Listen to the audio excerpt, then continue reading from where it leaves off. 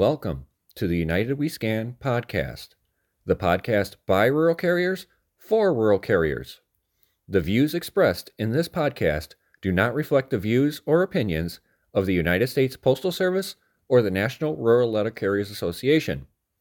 We ask that you please consult your assigned union representative for guidance in your local area.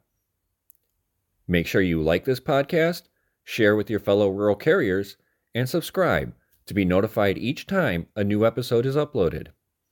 Please rate this podcast 5 stars where applicable, and leave a comment or question for us below. Thank you. Now, here are the hosts of the United We Scan podcast. Welcome back, everybody. I know it's a couple days later than normal, but there was a few of us that were down at Mid-States over the weekend. I think we're officially on episode 22 this week. And we've got Josh and James and Bill tonight. How's it going tonight, Josh? It's going pretty good. Always wanting, loving more in the post office. I did want to address last week when we were going over questions, when we were talking about the Table 1, Table 2 dates. I just wanted to clarify. I know we did later in the conversation, but when I listened back to it, I realized that I said anyone that became regular before November 10th or November 20th, 2010. It's actually anyone that was hired as an RCA prior to that date is on Table 1. And anyone hired after that date will convert to Table 2. Like I said, I just wanted to clarify that just to make sure. Thank you for the correction. Spreading misinformation. Oh my God. How you doing tonight, Bill? I'm in Bill form. I'm doing good. I'm enjoying life, and I sit there and I wonder. You just can't get any dumber, and my management goes out of their way to prove me wrong every day. Yeah. There's got to be a pill they take. There really has to be. But other than that, the weather here in Pennsylvania is gorgeous. You really couldn't ask for anything better. And, life is good. It's just good all the way around. I'm happy as can be. That's awesome. I always know you're in a happy, giggly mood when you call me when I'm out on the route to say, you won't believe this. James, how you doing tonight? Oh, doing all right. Wichita was wonderful. I love the 90-degree weather, and then drive the 15 hours back here, and it's 50 degrees and foggy. Yeah, it was an interesting ride home for me, but yeah. It was a beautiful, beautiful town. Lots of stuff to see and do around there, even later at night. The conference was very educational in a lot of aspects. There was a lot of anger in the crowd towards the rec system, but overall, everybody actually was very respectful and very professional about it in the audience. So it was hats off to everybody that went to that and maintained composure through everything that went on. Got a lot of information and passed some on to my carriers at the office so they could know what happened down there. And I think it's something that if you're a rural carrier, you should go to your regional conferences, because not only do you get a lot of information, you actually have the opportunity that if you want to, you can actually speak with your national board at these events. They're actually there for us to talk to them, to ask them questions and things like that. So that's the best time to get information straight from, as they say, the horse's mouth. Other than that, it was great to see a lot of people that I remember from my first Mid-States in Council Bluffs, Iowa. Meeting up with people that I met down the first one, seeing them again was great. And the hotel, impeccable for customer service there. Really great hotel. can't say enough about them. So Oh, the hotel was awesome. I mean, the rooms were huge. It yeah, was that was no, it was really good. I mean, a lot of good information came out. They unfortunately couldn't do all of the questions that were submitted for Q&A because they said it would have been like 3 days straight of just the questions that they had come in. And obviously we didn't have 3 days for Q&A. But yeah, a lot of questions about Rex, especially a lot about why this happened, what's going on with it, and things like that. yeah, yep. And a lot of passing the buck as usual. But I don't know. Especially- Let me look into that. I'll get back to you. Especially that regional manager for the post office. yeah, I think yeah. He did not. He did not expect the rural carriers that were at Mid-States to have as much information as they did. Yeah. You could see it on his face. Yeah. He did not expect our craft to actually know about Rex, know stuff about it, and things like that. I actually pressed him at Mid-States and asked him why our postmasters and district managers, who are under his command, were not trained on this. And his excuse was some of them don't want to attend training. Some of them turn on the Zoom calls and don't pay attention. But when push comes to shove, it's his responsibility to make sure they know them, and he couldn't answer the question.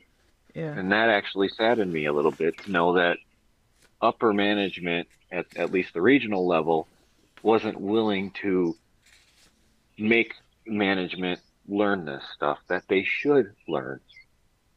And it just goes with the inconsistency of training across the board. I think from both sides, a little bit from both sides.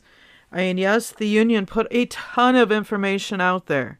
And if you went to the website and you found it and you learned it and you shared it with your coworkers and even your management, that, there was still information that came out after that was put out they didn't update.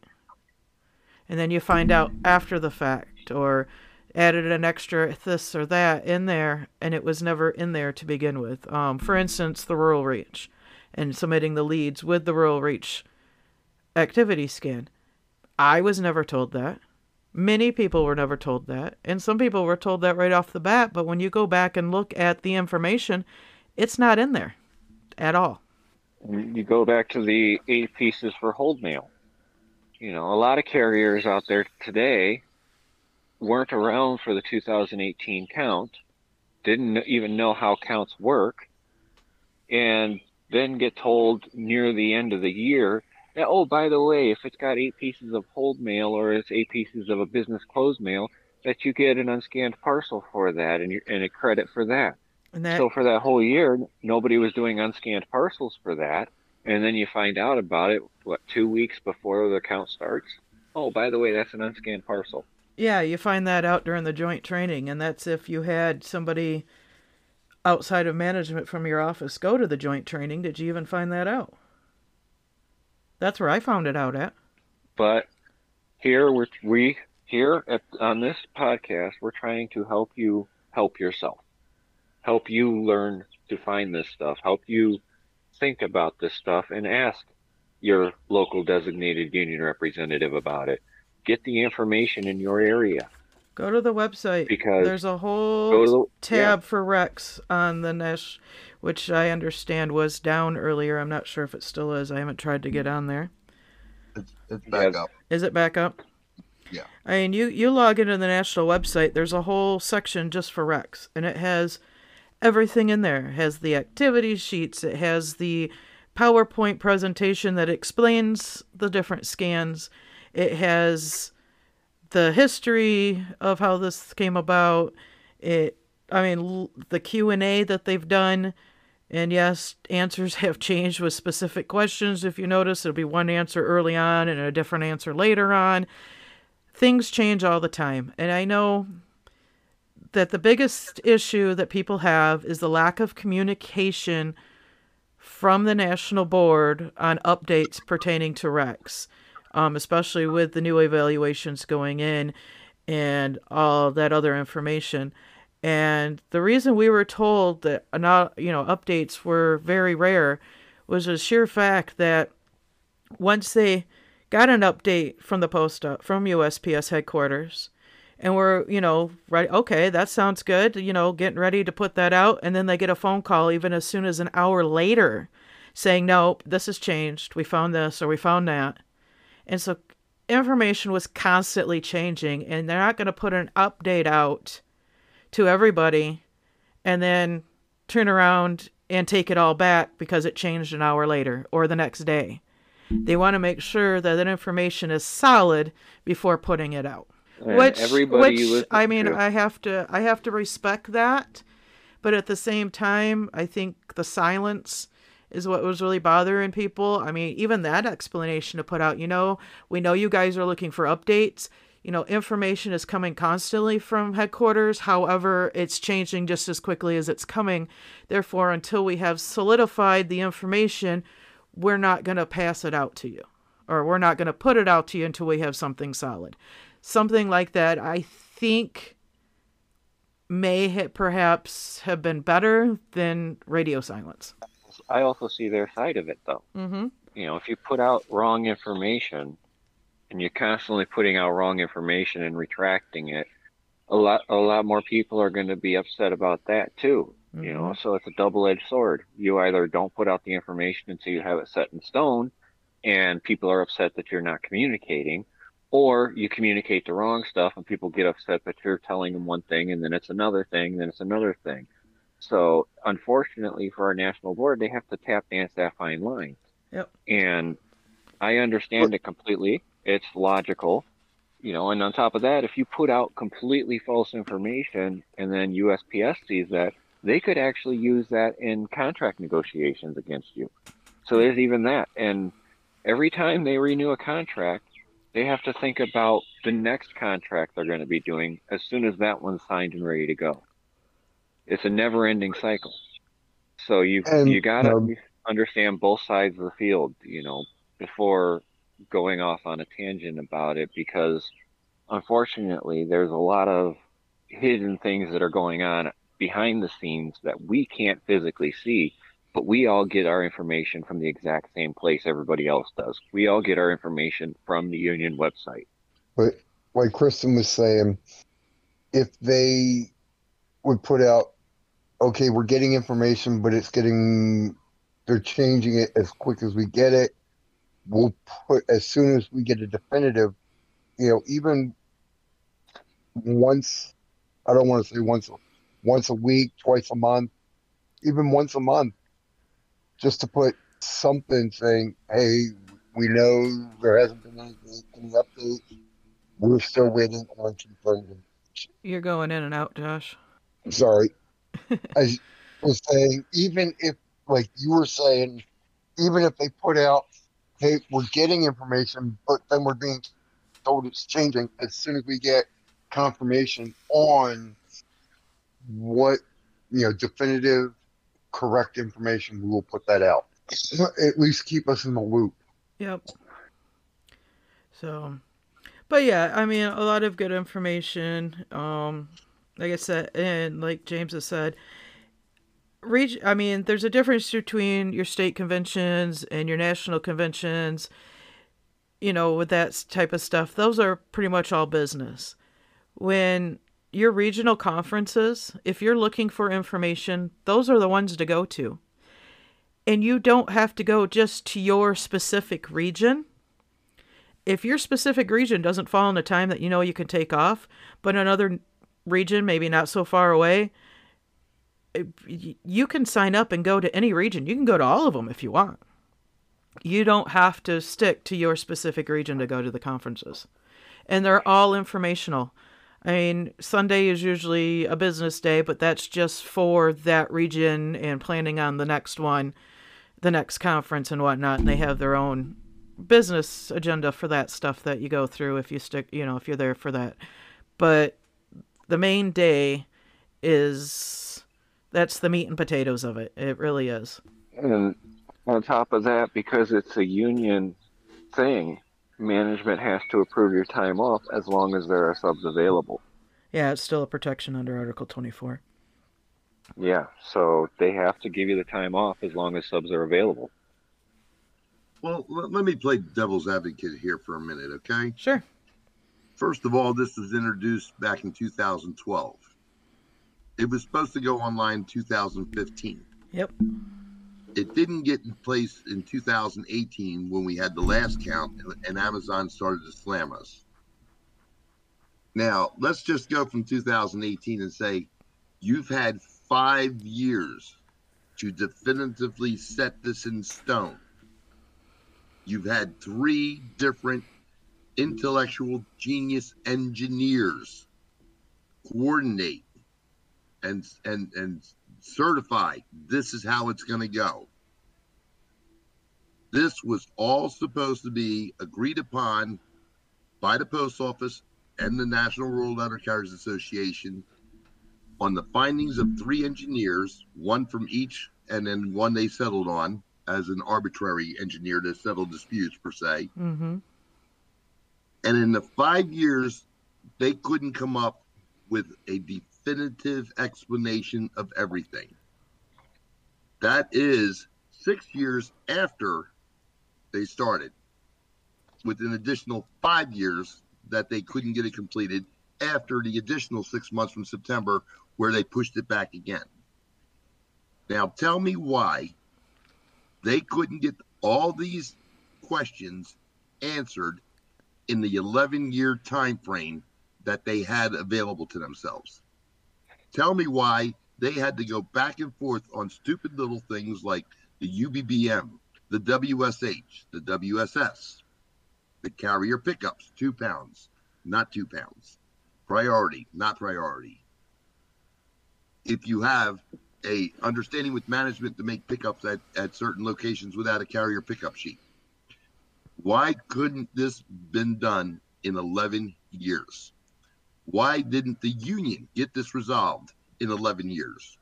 Why was all this information being bounced back and forth before it actually was implemented? And now we're still in the same situation with pay, justification, verifying the numbers, verifying the evaluations. To this day, I've got my third 4241 with another time on it. And to this day, I have my third 4241 that says I have this and I have that, and I've never had them as far as my time allowances are concerned. So I don't want to hear that, they would say one thing, bounce back and forth, and then, rectify it, and then come back and say, no, we were wrong. This should have been done years ago. And we should never, never, never have settled to this pay adjustment from the post office on May 6th. Well, yeah, Right, let me answer that. So, as somebody who's done minor programming and program creations and things like that, look at this as like, we'll use Facebook for an example. Okay? Facebook, when it first came out, was a simple platform that slowly over time got more and more stuff added to it, and you keep getting new and improved updates to it. Eventually, Facebook got so big that they overran their servers.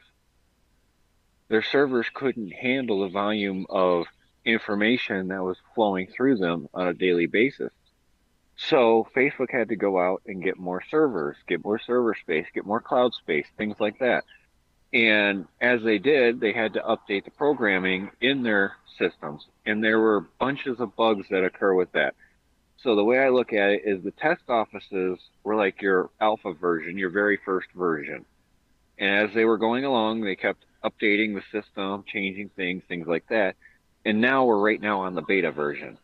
We don't have the definitive version that actually does everything we need it to do, but it's enough of a version to actually put it out there and use, find the flaws, and fix the flaws. And there are some flaws that even with test offices you can't find. Yep. And a lot of that, like parent-child routes, missing information on the parent-child routes. That's one of them. Getting routes that have only one zip code that are labeled as parent-child routes, which is the number that they gave out of routes with errors, are ones that were one zip code routes that were listed as parent-child routes. That was talked about at Mid-States. There are so many different fluid things in this, and management is trying to find a way to take as much money as possible off the evaluations, as they always have, which is, of course, the way they're supposed to do it. They want to find a way to do mail delivery as cheap as possible, and the union wants to do it at the most pay possible for carriers. And it's that back and forth that we have, and one of the reasons why we need a union in the first place. That is the issue here. The back and forth between the two parties, instead of coming together, finding an amicable solution that works for both sides, we have postal management that sat on its haunches until Amazon started delivering its own stuff and took away from the offices that had the high volume Amazons and stuff like that back in 2018, until they could actually say, okay, now these routes have lost a lot of packages. Now we can implement this and save the post office a bunch of money. Well, that's a fine argument in regards to servers and updating the algorithms and everything else. The problem of it is that they've had 7 years to do this, that they've known the servers weren't capable in the first place. So, where was the union saying, look, let's put some money into the servers so that we can get more reliable information, so we can run more reliable algorithms in regards to all the nuances that the rural carriers do. I mean, to be honest, I don't think anybody knew. I don't think anybody knew that this was going to happen this way. Whoa. We had 3 genius engineers. Remember, we had Dr. Miracle. Well, we still have Dr. Miracle on retainer. Exactly. Yeah. But the problem of it is, did any of these guys get their asses out into an office for a month at a time to study this shit? And the answer is no. We don't know. We don't know because we weren't there. We weren't in the room when it happened. Well, it's just like, the same way you have your national board explaining to you how the scanners and everything else work, and their asses aren't out on the road either. Isn't that true? Okay. I mean, don't tell me how to do my job if you don't do my job.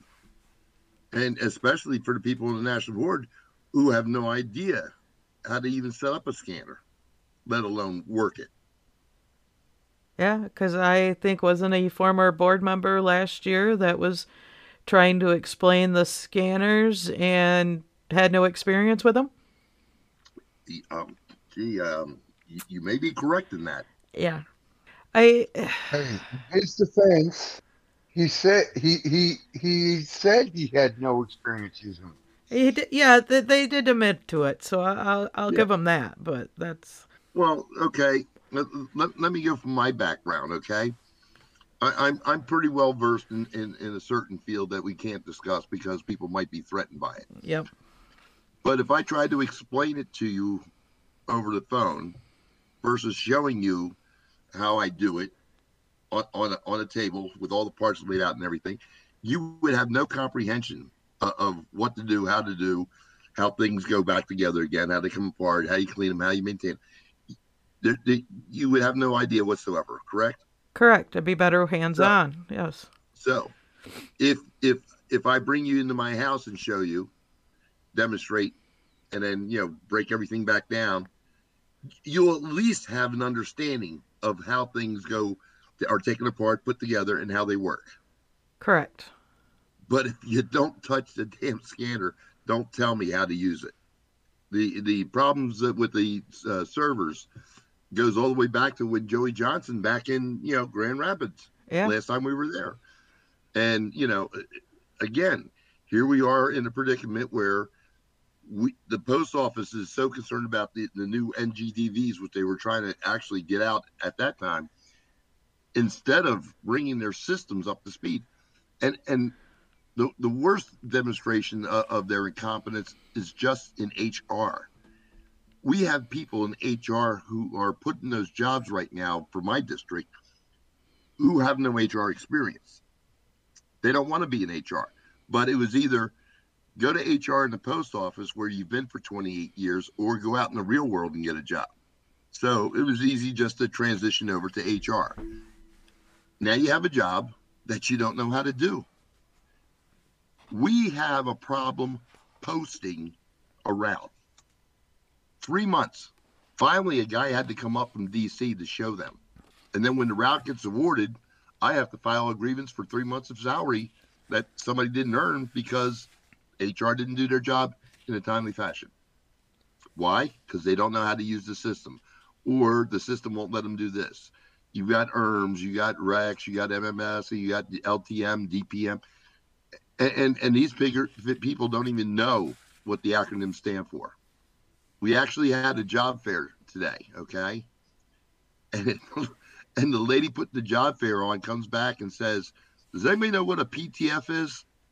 And I says, "Yes, why?" She goes, "Well, we're trying to hire city carriers, and they're looking for a PTF position, and we don't have anything like that. We have CCAs and PSCs and all this stuff, but we don't have any PTFs." I'm like, okay. What department do you work? Oh, I'm an HR. I'm an HR Delaware PA2 district. Okay. You know, and that was the thing, is the presentation that the regional headquarters guy was giving, when he was giving us the mail volume declines, all the little charts and everything, it was all city data. There was no rural data whatsoever. And the reason that we got for that was, I had it written down here, because the rural system is still being built and only shows stuff for 1 to 2 a year. With the volume still coming in, the data from Rex does not transfer to the finance side of stuff. So Yeah. I understand there was this pandemic that happened and everybody worked from home. So why couldn't we have worked on database and interface at that time? Why couldn't this stuff have been resolved prior to all this? If you knew that you didn't have a way to track that like you do the city side, and you knowing that you're trying to implement this new pay structure that relies on that data, why wasn't that interface taken care of in the beginning? The same reason why, during the two plus years of COVID, why wasn't the national board down on the front steps of the U.S. Postal Service, Levant Plaza, demanding this stuff being done? The servers, the information, the evaluations of each time standards that they were trying to implement. I don't understand, because you weren't traveling around the country going to all the conventions and conferences, so you had plenty of time while living in Alexandria to be there every day. So why weren't you down there at Levant Plaza looking out for our interests? Oh, that's right. You weren't in Alexandria. You were back home working remotely. It's hard to get the Joy's attention when you're, south of the border there. I mean, I'm sorry for being the angry man, but folks, we deserve better. I mean, we're the ones who had our asses out there every day through the entire COVID period. And then we were the ones being questioned about why we would call out sick if we had COVID symptoms. Well, because we didn't want to take it home to our families. Right. We didn't want to get it ourselves or spread it to our coworkers or our customers. But we were out there every damn day, weren't we? We were. We were definitely out there every darn day. So when my local management, comes to me with the situation, and I explained to them that, well, quite frankly, that's not my concern. That's a management problem. When they, help me out. Where were you when we were helping you out during COVID? When we were short-staffed? When we were down to 2 RCAs for our office? Where were you? Where were you when we were working, 10, 11-hour days in the dark, in the cold, in the rain? I mean, where were you? You were home with your families. So please don't ask me to give any more, because frankly, Scarlett, I don't give a damn. Josh, you're being Yeah, quiet over there. Yeah, just a little bit. Try not to make background noises to make editing easier. Oh, thank you. Um, with what you were saying about, with all this and getting the data and the servers and everything ready, I asked a few, when we got our first 4241As and they told us that they had to delay it because the data wasn't there. I said to them, why didn't they upload prior to all this data into the system? Yeah, it's They should have unfortunate, been uploading it as we were going. I'm not that, and I said it, not even necessarily on a daily, but even a weekly basis. If they upload that data, it'd be there. Yeah, unfortunately, none of us work at headquarters, so we don't Right. have those This is answers true. at all. So we just kind of go This is with true. the information that's passed on to us. Yes, there's And the ones that frustrations. I know that are in the loop are kept out of the loop. Yeah, So, yeah, it's at this point, I but hate to say it, it is what it is, and I know those you guys that are looking to file disputes, definitely file those, but make sure that you have the data to back it up. If you know for certain that you didn't get credit where credit was due or credit was supposed to be, that you get all that information for when it's ready to actually file those. They did tell us that there was supposed to be a dispute form and a dispute process type outline, possibly along with the form, up on the website. They were hoping by Monday. I know that hasn't happened yet, so hopefully by the end of the week. I'm sure once that comes out, we'll all get the blast, and then you guys can all go to the website and get those new dispute forms and dispute anything and everything that you need to dispute. That's basically all I can say on that one. I mean, really, I mean, not. Yeah, it's some of those. I was talking to another carrier friend of mine that she was one of those that went from a 44 or 45K to a 44H. Those are big drops, and definitely look over your information to make sure. Oh, Ben's asking. Don't we have until this upcoming Monday to file? That's when they released it, right? They're not on the timely thing. I think there's an agreed extension for 30 days. filing. Yeah, for filing because of getting the new dispute process.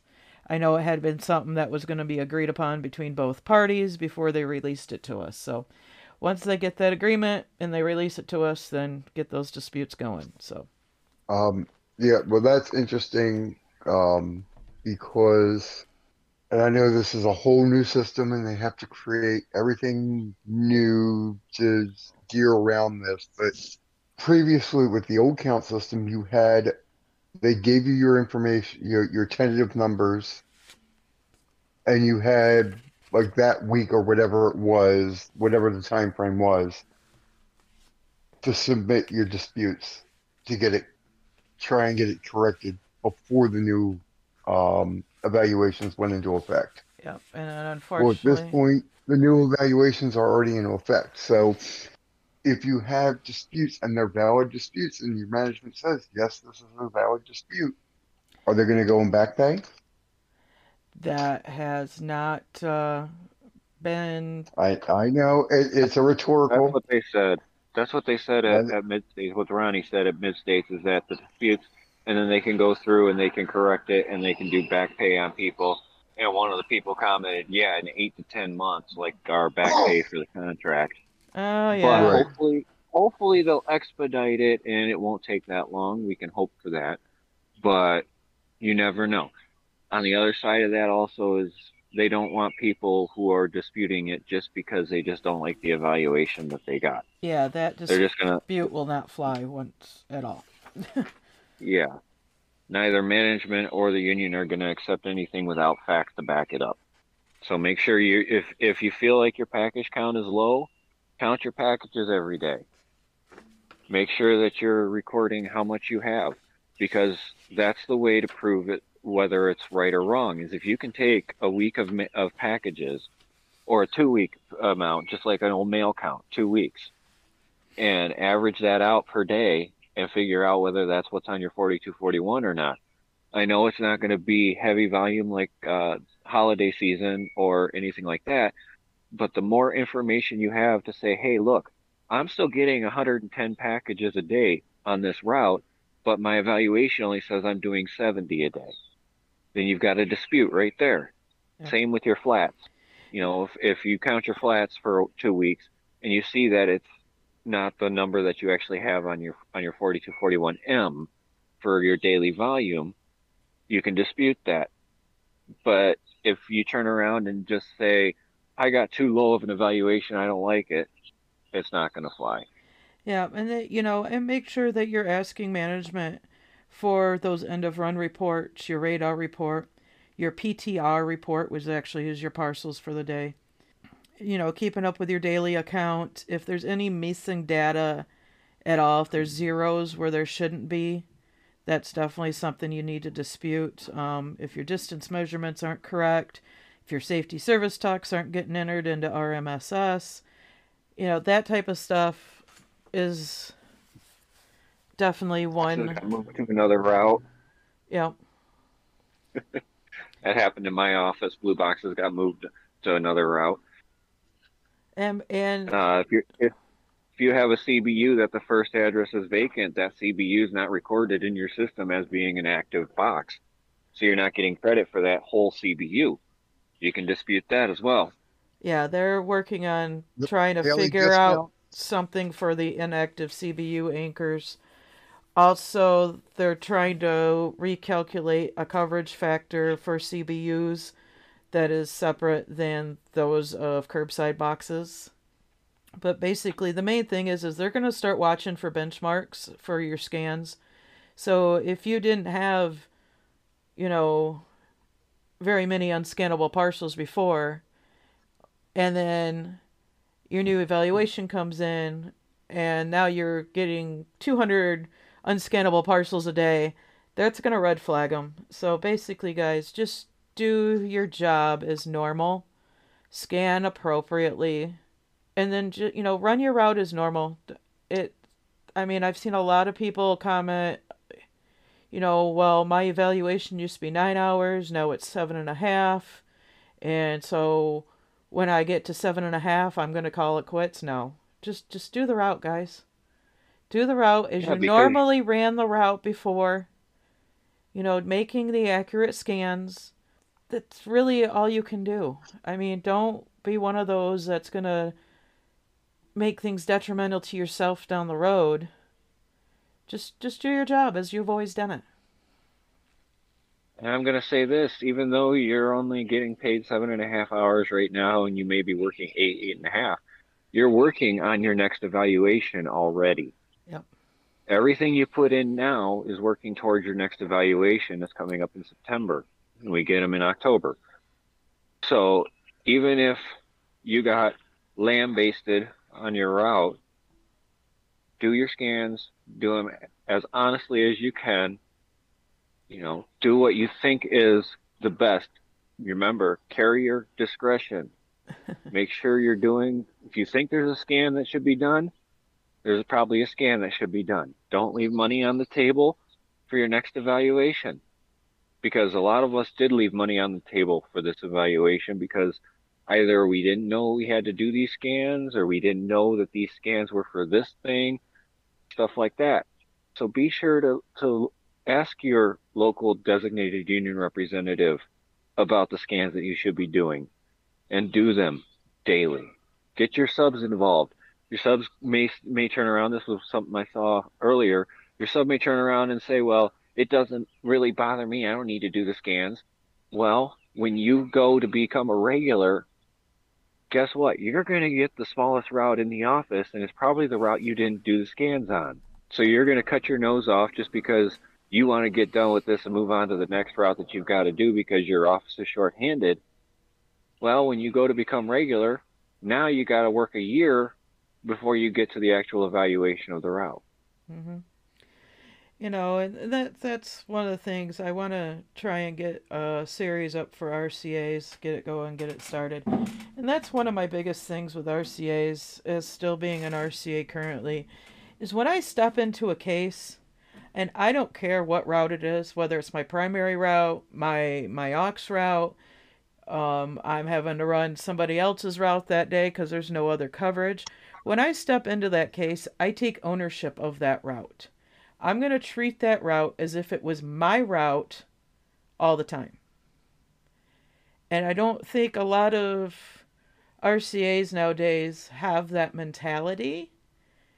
If this is something that you're looking of going the long road with and becoming career down the road, you need to take ownership of that route. Yes, every regular has their own system. I know some regulars that, okay, if you get PARS labels, leave them here for me. I'll take care of them when I get back because they have their certain ways. Not a problem. I'm still going to look at that PARS label and be like, okay, so-and-so, okay, that's not going to affect me today. Oh, yep, they're forwarded out starting today. I'll make sure I take care of that now. Holds, double checking, making sure there's the holds that are going back, that you got those ready to go if they're a delivery and not a pickup. I even try to pull the holds that go back the next day if the regular's working the next day.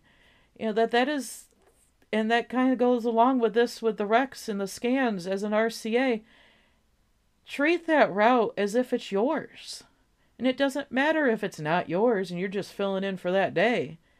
Treat that route as if it was yours. And do what you would do as if that was your own route. I've got an example of that. I have a route in my office that the regular carrier wasn't going to do the scans unless he was paid to do them. And no matter how much convincing I tried to do, they weren't going to do those scans unless management told them they were being paid for them. And luckily, the RCA that ran that route, albeit overzealously, made sure to do the scans on the route, and that route came back as a J route because of that sub.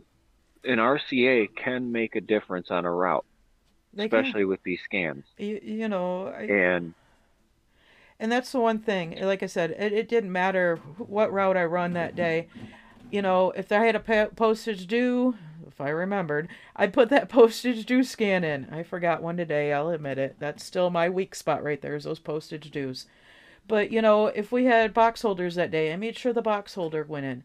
If we had, holds going back and it was the proper amount to go back as an unscannable parcel, I make sure I scanned it that way. You treat those routes as if they were your own. I think if more can do that, more regulars will learn to appreciate you a bit more. Every regular in my office will come up to me and let me know of changes on their route. That way the next time I run it, or I may see their RCA before they do, I can relay that information. Or, hey, so-and-so's putting a box up. Oh, okay, cool. I may not see your route for a month, but good to know there's going to be a new box up there.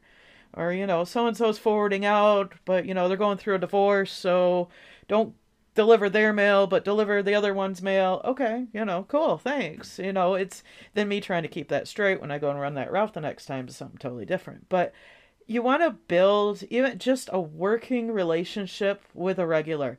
Communication is key, and that goes for regulars too. Regulars communicating with the RCAs that are the relief carriers, not necessarily RCAs, PTFs as well, that are running your route. I know when I first started, and I think this is something I'm going to incorporate when I go regular, we had a notebook at the desk, and anything pertinent information that somebody should know about, we wrote it down in.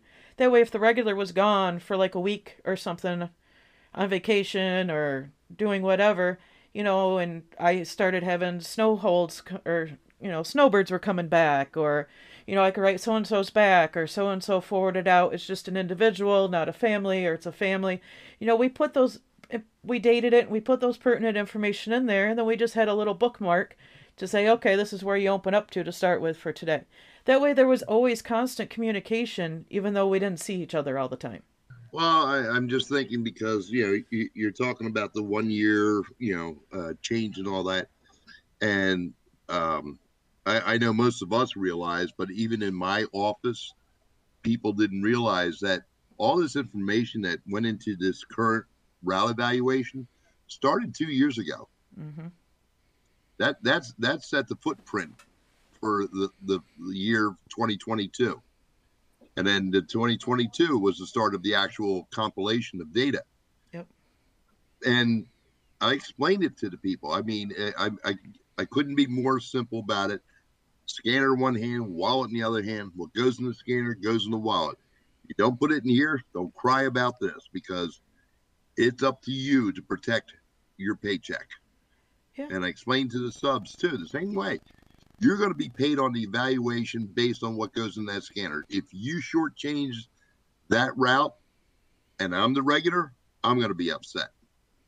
If you're a sub and your regular is shortchanging it, I would be upset as the sub. Yeah. It's working together to get the most out of the routes evaluation. You were talking about the unscannable packages, parcels is 200 of them. Luckily I keep mine down at 42 a day. But I think I had one today, but it wasn't it was a parcel. It wasn't a priority mailer with a metered thing on it and no scan. I'm like, oh yeah, that's definitely unscannable. But that's making that correct call and doing the scans correctly. Don't and over. whether whether you're union or not, I don't care. Mm-hmm. I'm trying to help you protect your paycheck and your sub's paycheck. Okay. So I'm going to help you as much as possible. I mean, I can't tell you how many times I printed off stuff at home because I don't have time to do it at the post office. Yep. And their copiers are, not as nice as mine. So, I give you all the information, but I can't make it. You can't make a horse drink. You can lead them to the trial, but you can't make them drink. Yep. Same thing. I can give you all the information, but it's up to you to act on it. And I think a lot of people who are upset about the routes going down are the ones who, kind of poo-pawed the whole thing and said, it is what it is. I ain't gonna worry about it. I got to do the 6 scans. Folks, there was a lot more than 6 scans in there that you had to do, or you should have done.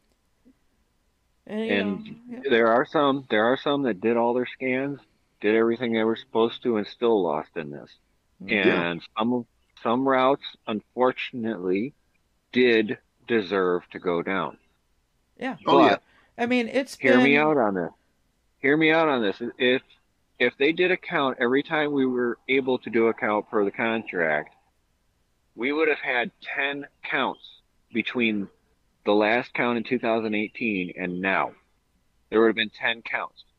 If you take that and you take 1 hour off for each one of those counts, that's 10 hours right there. So if your route went down 10 hours, it could have gone down 1 hour every single count. That's a possibility. I'm not saying it's a blanket for everybody, but that is a possibility right there. Well, another side of it is there were losses on values. You have the speed matrix now, which killed a lot of long distance routes. CBUs are a big issue with this whole system as well. It's amazing that the first box that's anchored on a CBU, if it's vacant, makes the whole CBU vacant. But yet a mailbox, the first mailbox on an anchored set of mailboxes, doesn't vacant the whole anchored set of mailboxes. So I don't know why they're having such issues with that when they're basically the same program running on that. But I think it just has to do with whether the centralized and the CBU coding of them. I think because those are different values. Yeah. Well, and that's going along with the values though too.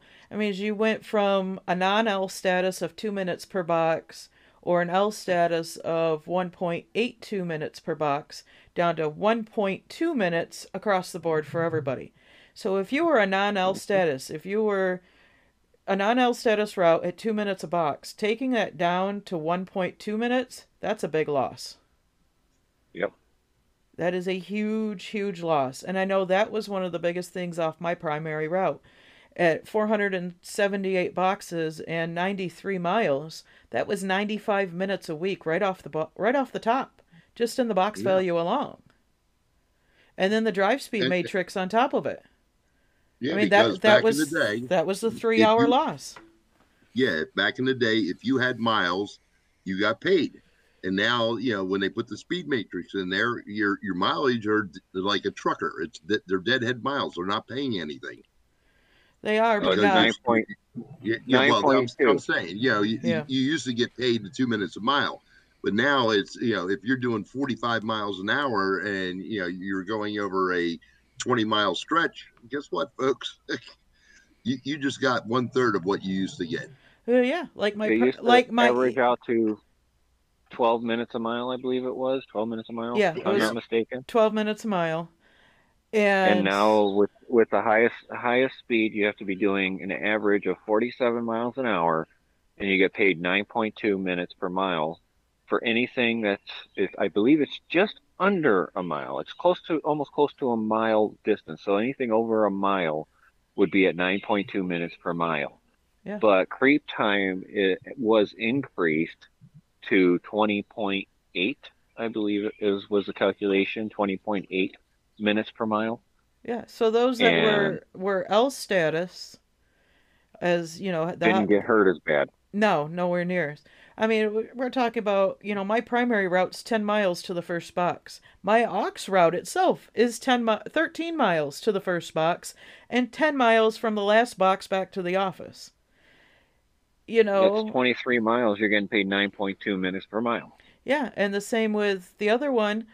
With the primary, it's 10 miles to the first box and 13 miles back to the office. Again, another 23 miles that's straight deadhead. And, it's that basically hurts. 3 minutes a mile that you're losing. Yeah. And if you're in a town that the speed limit is 25 miles per hour the whole way through that time, you're losing money because you're supposed to be doing 47 for that distance. Yeah, I think on my primary it said I had 10 minutes of drive time to the first box.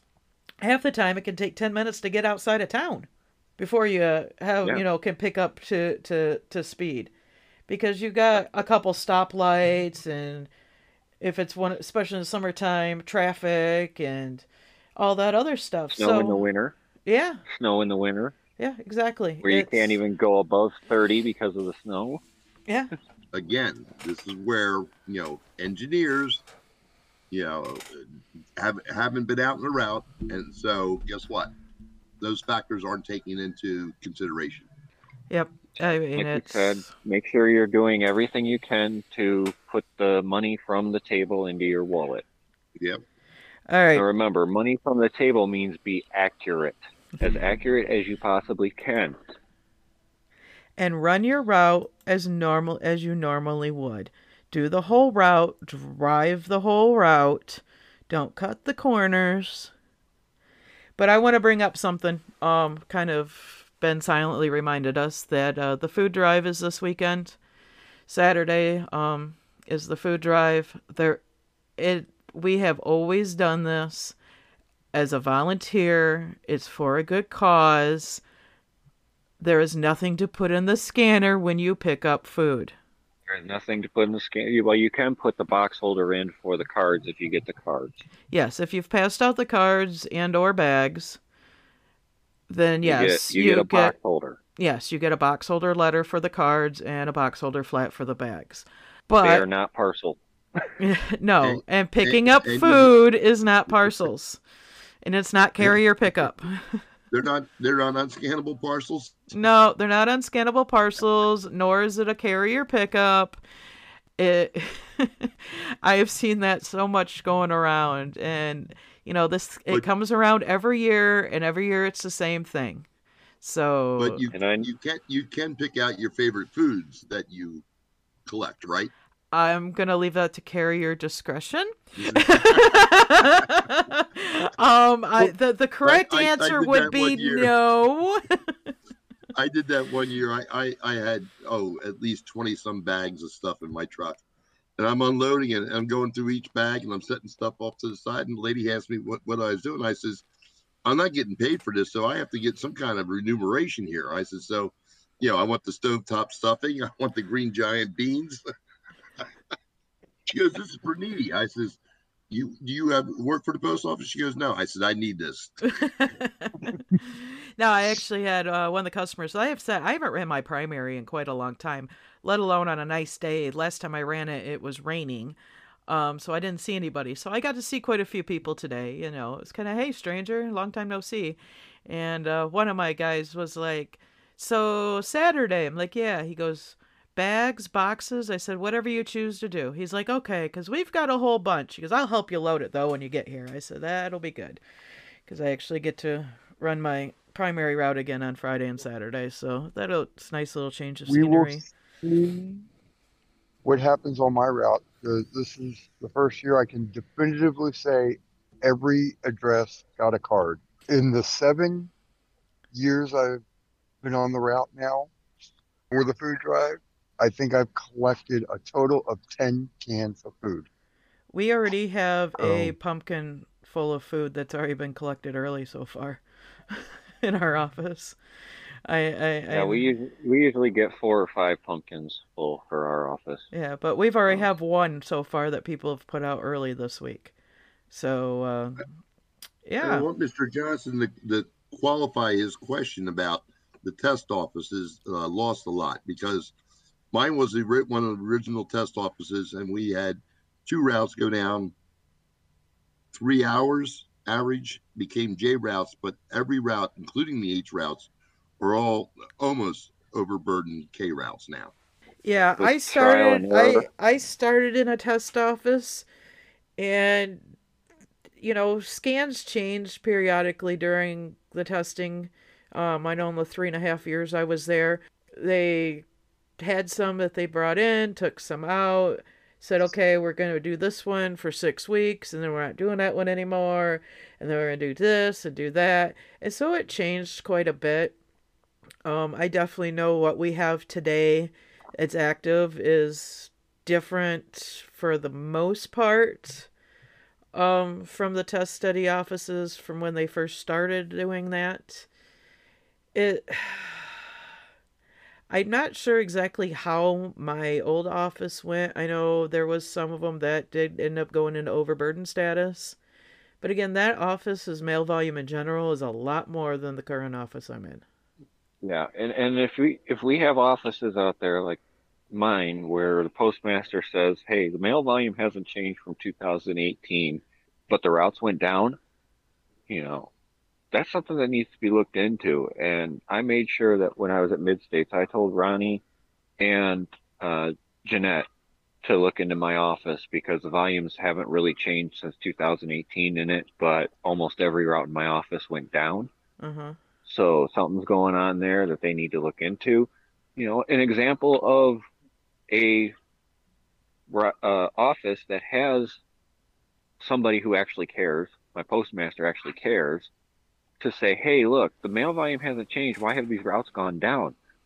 Obviously, thanks to that regional manager, we know that they're not getting the answers from the regional manager.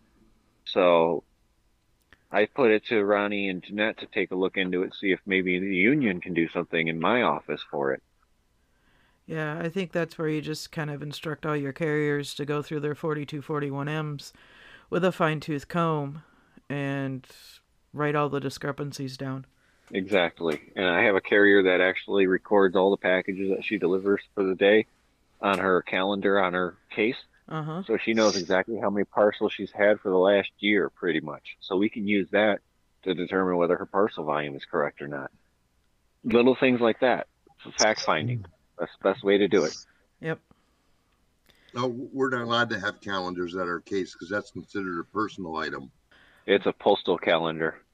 It's still a personal item.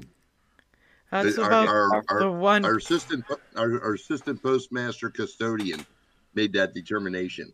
The custodian that wanted your trays off the floor so he could do his work without having to move anything? Yeah. So, the custodian who now has a note taped to my case saying that the postmaster approved these being here in a neat and orderly fashion as of 5/8/2023. Yeah. And I also put on there that, anytime you need to apply floor black to our floor, notify us, and we'll be glad to put our case trays and tubs up on our cases to be out of your way, because we wouldn't want them to get dirty. Right, right. This is the best dressed custodian I've ever seen in my life. I've never seen him dirty. Never seen him dirty. Yeah, we also don't want him blowing out his back trying to lift 5 trays. Oh, empty trays. Yes. 5 empty trays. Yeah.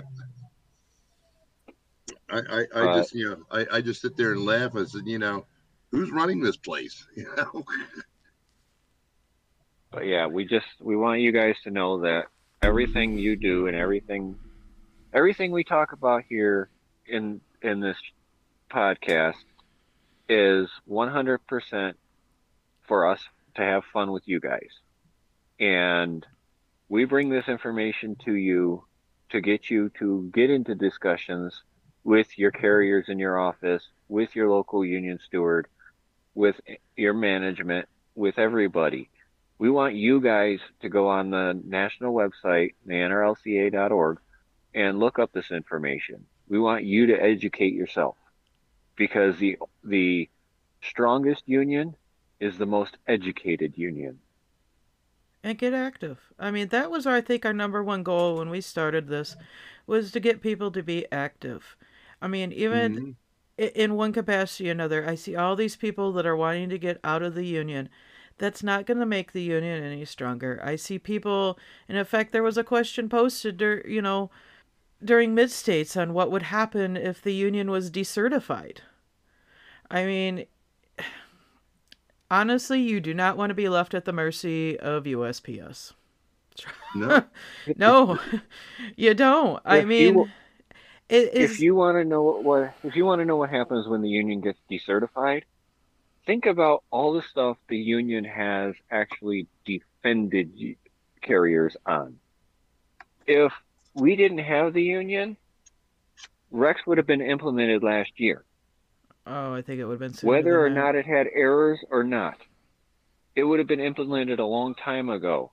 On top of that, we probably would be off the evaluated system on hourly pay. Some people say that's great, but we'd be on hourly pay, and you would have to do whatever management says, when management says it, and the only protection you would have, really, would be yourself. You wouldn't have a union steward that could come in and file a grievance against management for you to get yourself paid. Like the carriers that got paid the new evaluation on their current paycheck, even though it wasn't in effect yet. The union's fighting on that already. We wouldn't have the benefits that we have. We wouldn't have the insurance available to us that we have available. There are so many other underlying things that are in there. We're not at the national office to see what they do on a daily basis. And I posted something on the Facebook page and the Instagram earlier, and it really kind of touches home to what you see out there. It was Morgan Freeman, who I just absolutely adore. It says, just because I disagree with you does not mean that I hate you. We need to relearn that as in our society. And I think we need to relearn that in our union as well. We're not always going to agree, and we may always have different opinions with the leaders that have been voted in by the delegates of the membership. But we still need to respect them. Yes, they have been carriers in the past. They have been on the board for several of them for many years. They are doing a job that they were elected to do. If you're not happy with the job that they are doing, then you need to get involved. You need to be active. You need to voice that out. You need to vote for who you think would do a better job. You need to be active in order to make that difference. You need to be active. And if you think you can do a better job, run for office. Yeah. Get your name out there. Get in front of people. Get yourself active, involved, and show the people that, hey, I got a better idea how to do this. Vote for me. Yeah, It's that simple. and get out there and You know, talk with the even people. You know, I did run for national office last year. I am not formally running for national office this year. It was kind of brought up to me by a couple people in my state, and I may be running for a state board position this year. But I had several people approach me at the conference this weekend during social time, not just from my home state, but from other states that were asking me if I was running again this year. That actually, I was quite surprised I got that. You know, I'm standing there talking to Mike, and somebody else approaches me and taps me on the shoulder and was like, "Hey, are you running again this year?" You know, and I'm just like, "Oh, wow, okay." You know, I talked to somebody, one of the people that is running this year, and they asked me if I was running again. So it really, you know, it takes time to get your name out there, but you have to put the work into it.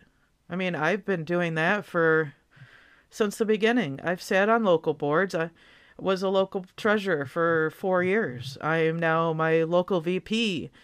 I ran for national last year. I had no expectations of winning. I mean, you're not going to get very far on 38 votes, but I learned a lot. I really did. I've been approached by a couple people in my state about running for my state board this year. You know, if I run and if I get it, great. That just means if I get nominated on the floor at national, I will decline it if I get elected to my state board. If I don't get elected to my state board, as I told them, I said I'm not formally running. You know, this next year is my daughter's senior year of high school. I kind of want to be around for that. But if I was to be nominated on the floor, I would not turn it down. And the only reason I would turn that down now is if I did get elected to my state board. So I'm just putting that out there. Is, you know, you have to. I mean, we got one person that's running for executive committeeman who actually just went as a full-time regular. I think he told me last year, a year and a half ago, something like that. You know, he, as an RCA, he was on his state board. I think he was president of the state board at one time, he was saying. He did a couple different positions on his state board. He's an ADR. You know, you can do that as an RCA even. You can be involved. You can be a local steward. You can apply to be an area or an ADR. You can run for your state board. You can sit on your state board, your local board. You can run for national if you feel you need to do so. Anybody can do that. As long as you're a member of good standing, anybody can step up to run. You can step up to run. You can go to your regional conferences and ask questions. You can go to state conferences. You can go and ask questions there. You can go to your national conference, ask questions there. You can contact your local designated union representative, ask questions there. Get them involved with you. Get to know them. Get friendly with them. Because when you need information, they should be providing it for you. You shouldn't be relying on social media to get your answers. You should be getting it from the people who get their information directly from the national board, because they're going to be the ones who can guide you the best out there, supposedly. Thank you for that qualification. Now, if my carriers come to me and ask questions and I don't have the right answer, that's on me. But if I don't have the right answer here on the podcast, and you're not willing to go and research it yourself, that's on you. You're the one who has to find the information for yourself, whether it's going through the national website or going through your local union steward.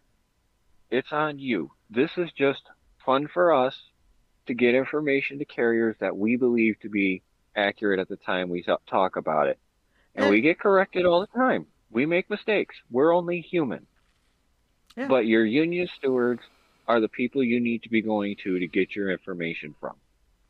You know, and any misinformation that we have put out there may have just been due to the inconsistent information that's been handed out across the board. But, you know, if we misspeak on something, you know, we'll turn around the next episode and correct ourselves. Not a problem doing that. Well, you're not going to be 100% correct all the time. Mm-hmm. You know, especially with the information coming from management, from the NRLC, from your ADR, your DR. You know, you're getting it from so many different sources on top of the different Facebook groups, the rural infonet, info.net, all these sources out there all have different perspectives on this stuff, and they put their own slant on it. If it's not in black and white, then it's gossip. Yep. Period. And that's and if we do make mistakes, which we usually self-correct, among our own group. But even if we still do make a mistake, and guess what? We'll admit to it because we're big enough to do that, and we're also responsible enough to say we made a mistake. This is the corrected version. This is how you should go forward, because we want you to have the most accurate, up-to-date information to do your job. And we correct it here on the podcast where we said it. We don't correct it online. We don't correct it on Facebook. We correct it in our podcast, because this is where we said it. This is where the correction needs to be. That's it. Bottom line. Right. Amen like, to that. for example, like at the top of this episode, I said I misspoke a little bit. We did correct it last week by the end of that segment with that question, but I just wanted to make sure and clarify, what with that situation, to make sure that it was clear of what was said or what was intended to be said. Yeah, we may sit here and just constantly talk and suffer from oral diarrhea, but we're here just having a blast with each other, talking about rural craft stuff. That's what we do. That's what we do in our offices. That's what we do at home, to the dismay of our significant others. Definitely. I hear about it all the time. Don't talk shop. Don't talk shop. Don't talk shop. But, Yeah, but we are passionate enough about our craft and about our fellow brothers and sisters that we want to talk about it with each other and let you guys hear what we have to say. We compare. And that's why we do this. And we compare notes to, what, if Bill's been told one thing, Josh told something else, James told something else, I, hear something else. We all compare notes, and we're being just like, wow, that's nothing like what I was told, but okay. That's the inconsistency, and it's sad to have that inconsistency, but when you have a service that is as large as ours, with over 600,000 employees, you're going to get inconsistencies.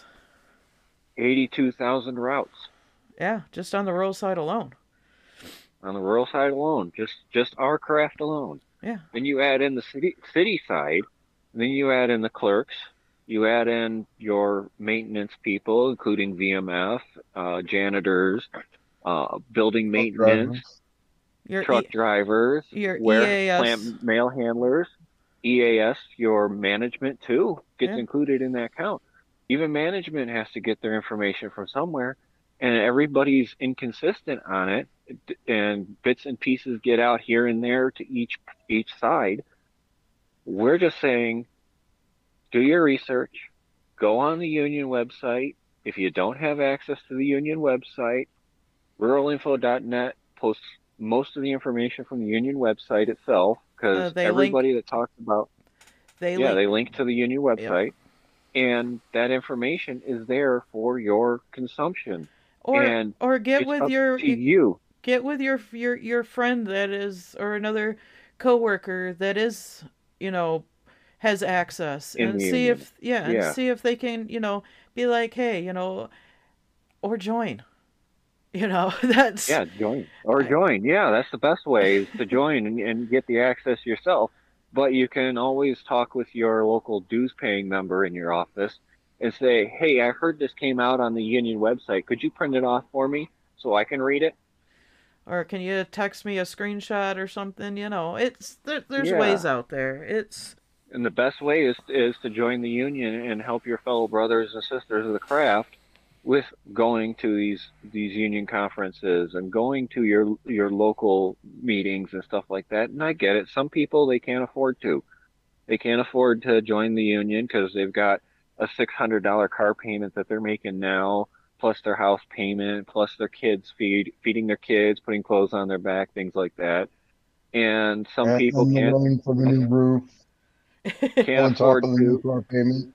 Yeah, I They mean, can't afford to drive all the way to the closest local meeting. They can't afford the gas to go 3 hours down to to a city where everybody's meeting for the local union meetings and stuff like that. But there's ways you can get into that stuff and get involved and find out the information that you need to know because you got the basic information at your orientation. You got basic information from your OJT at your office, but in any job, it's up to you to perfect your craft. and take ownership in your paycheck.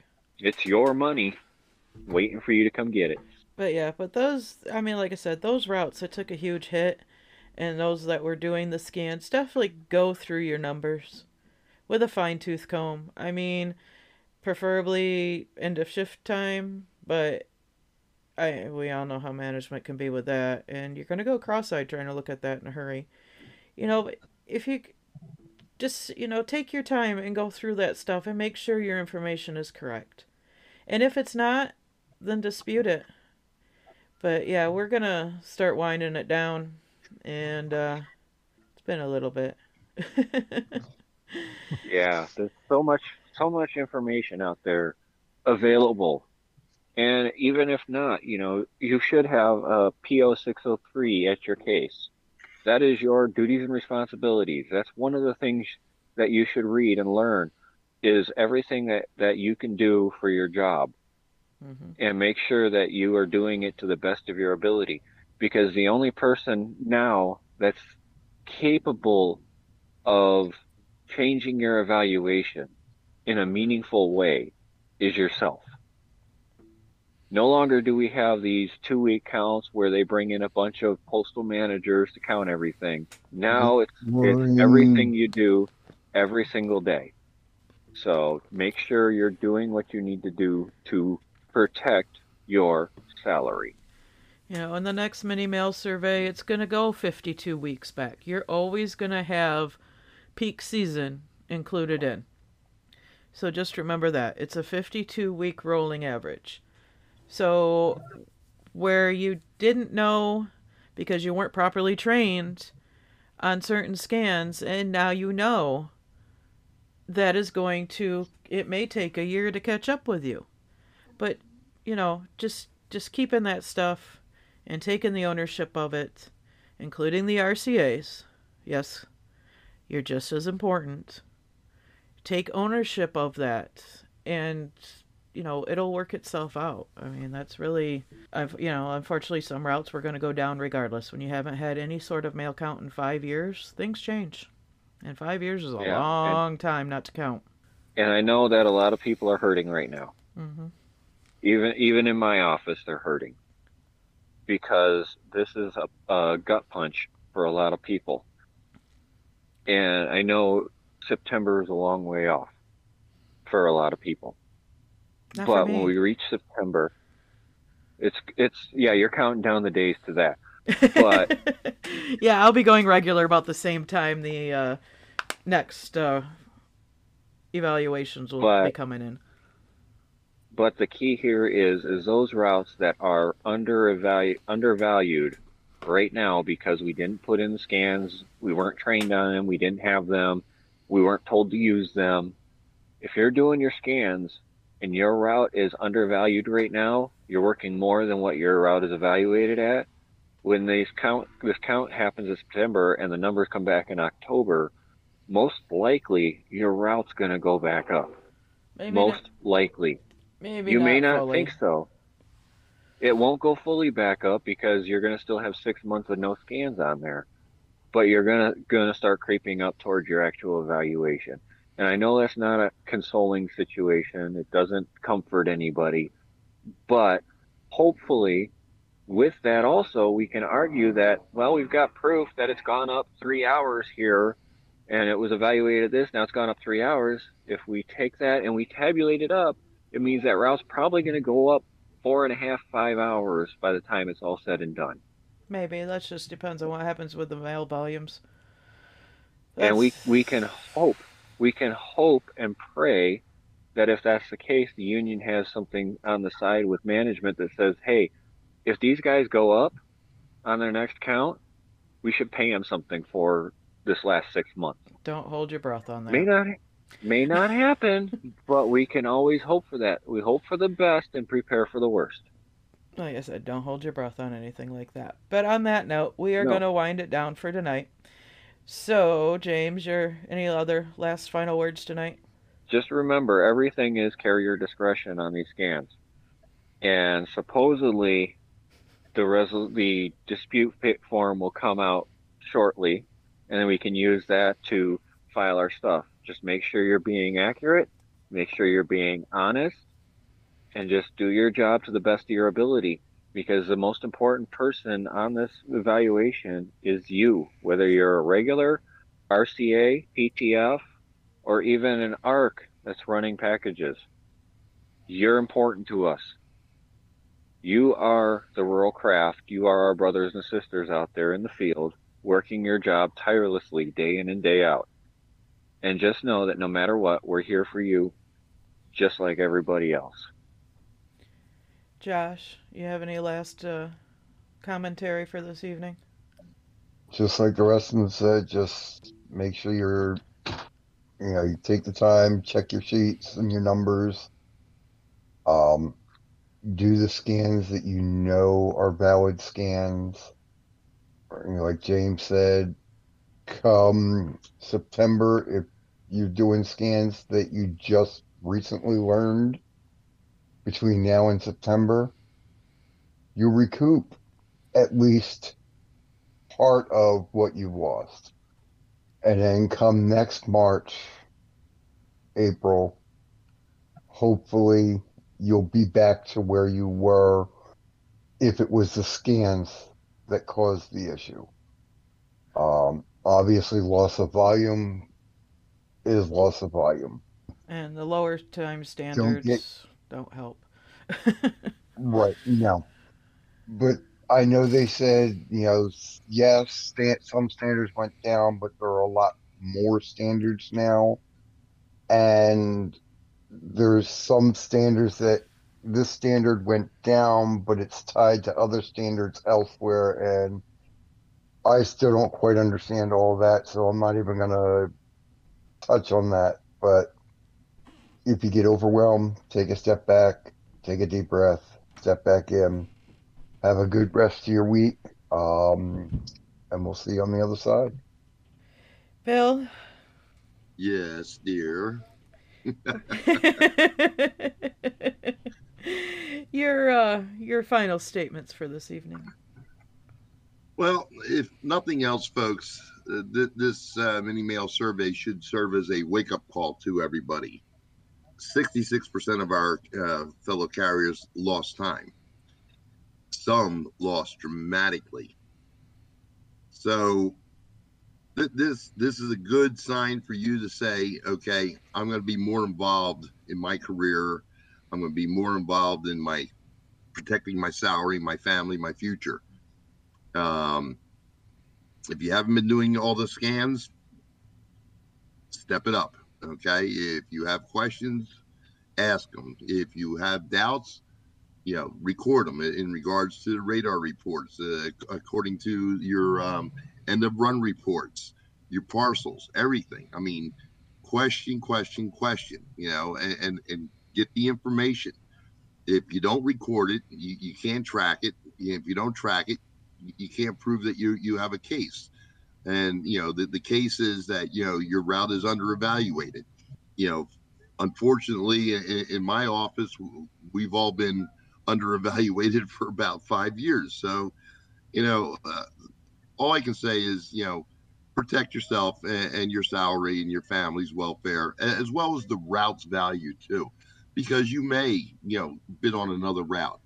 And I would like you to take into consideration the next person that may step into that case, and be considerate enough to say, I'm going to make sure they're getting full value of what this route's true, salary is in regards to compensation, the work, everything that goes into performing your duties professionally and efficiently every day.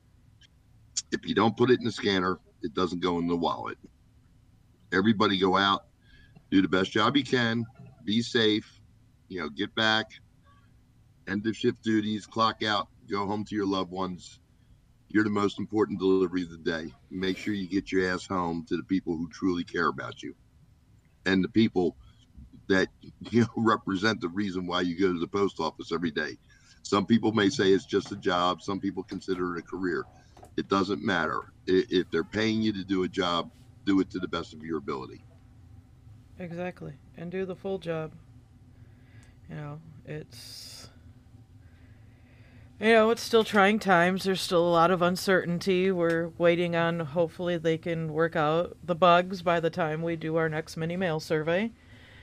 That's our hope anyways. What reality will be, I can't say at this time. We will, on that note, we'll see you guys back. I think we're going to do normal day and time next week, guys. Sounds good to me. All right. And thank you guys for your patience on this being a few days behind, since three of us were out of availability with the conference and all. So we'll see you on the next time.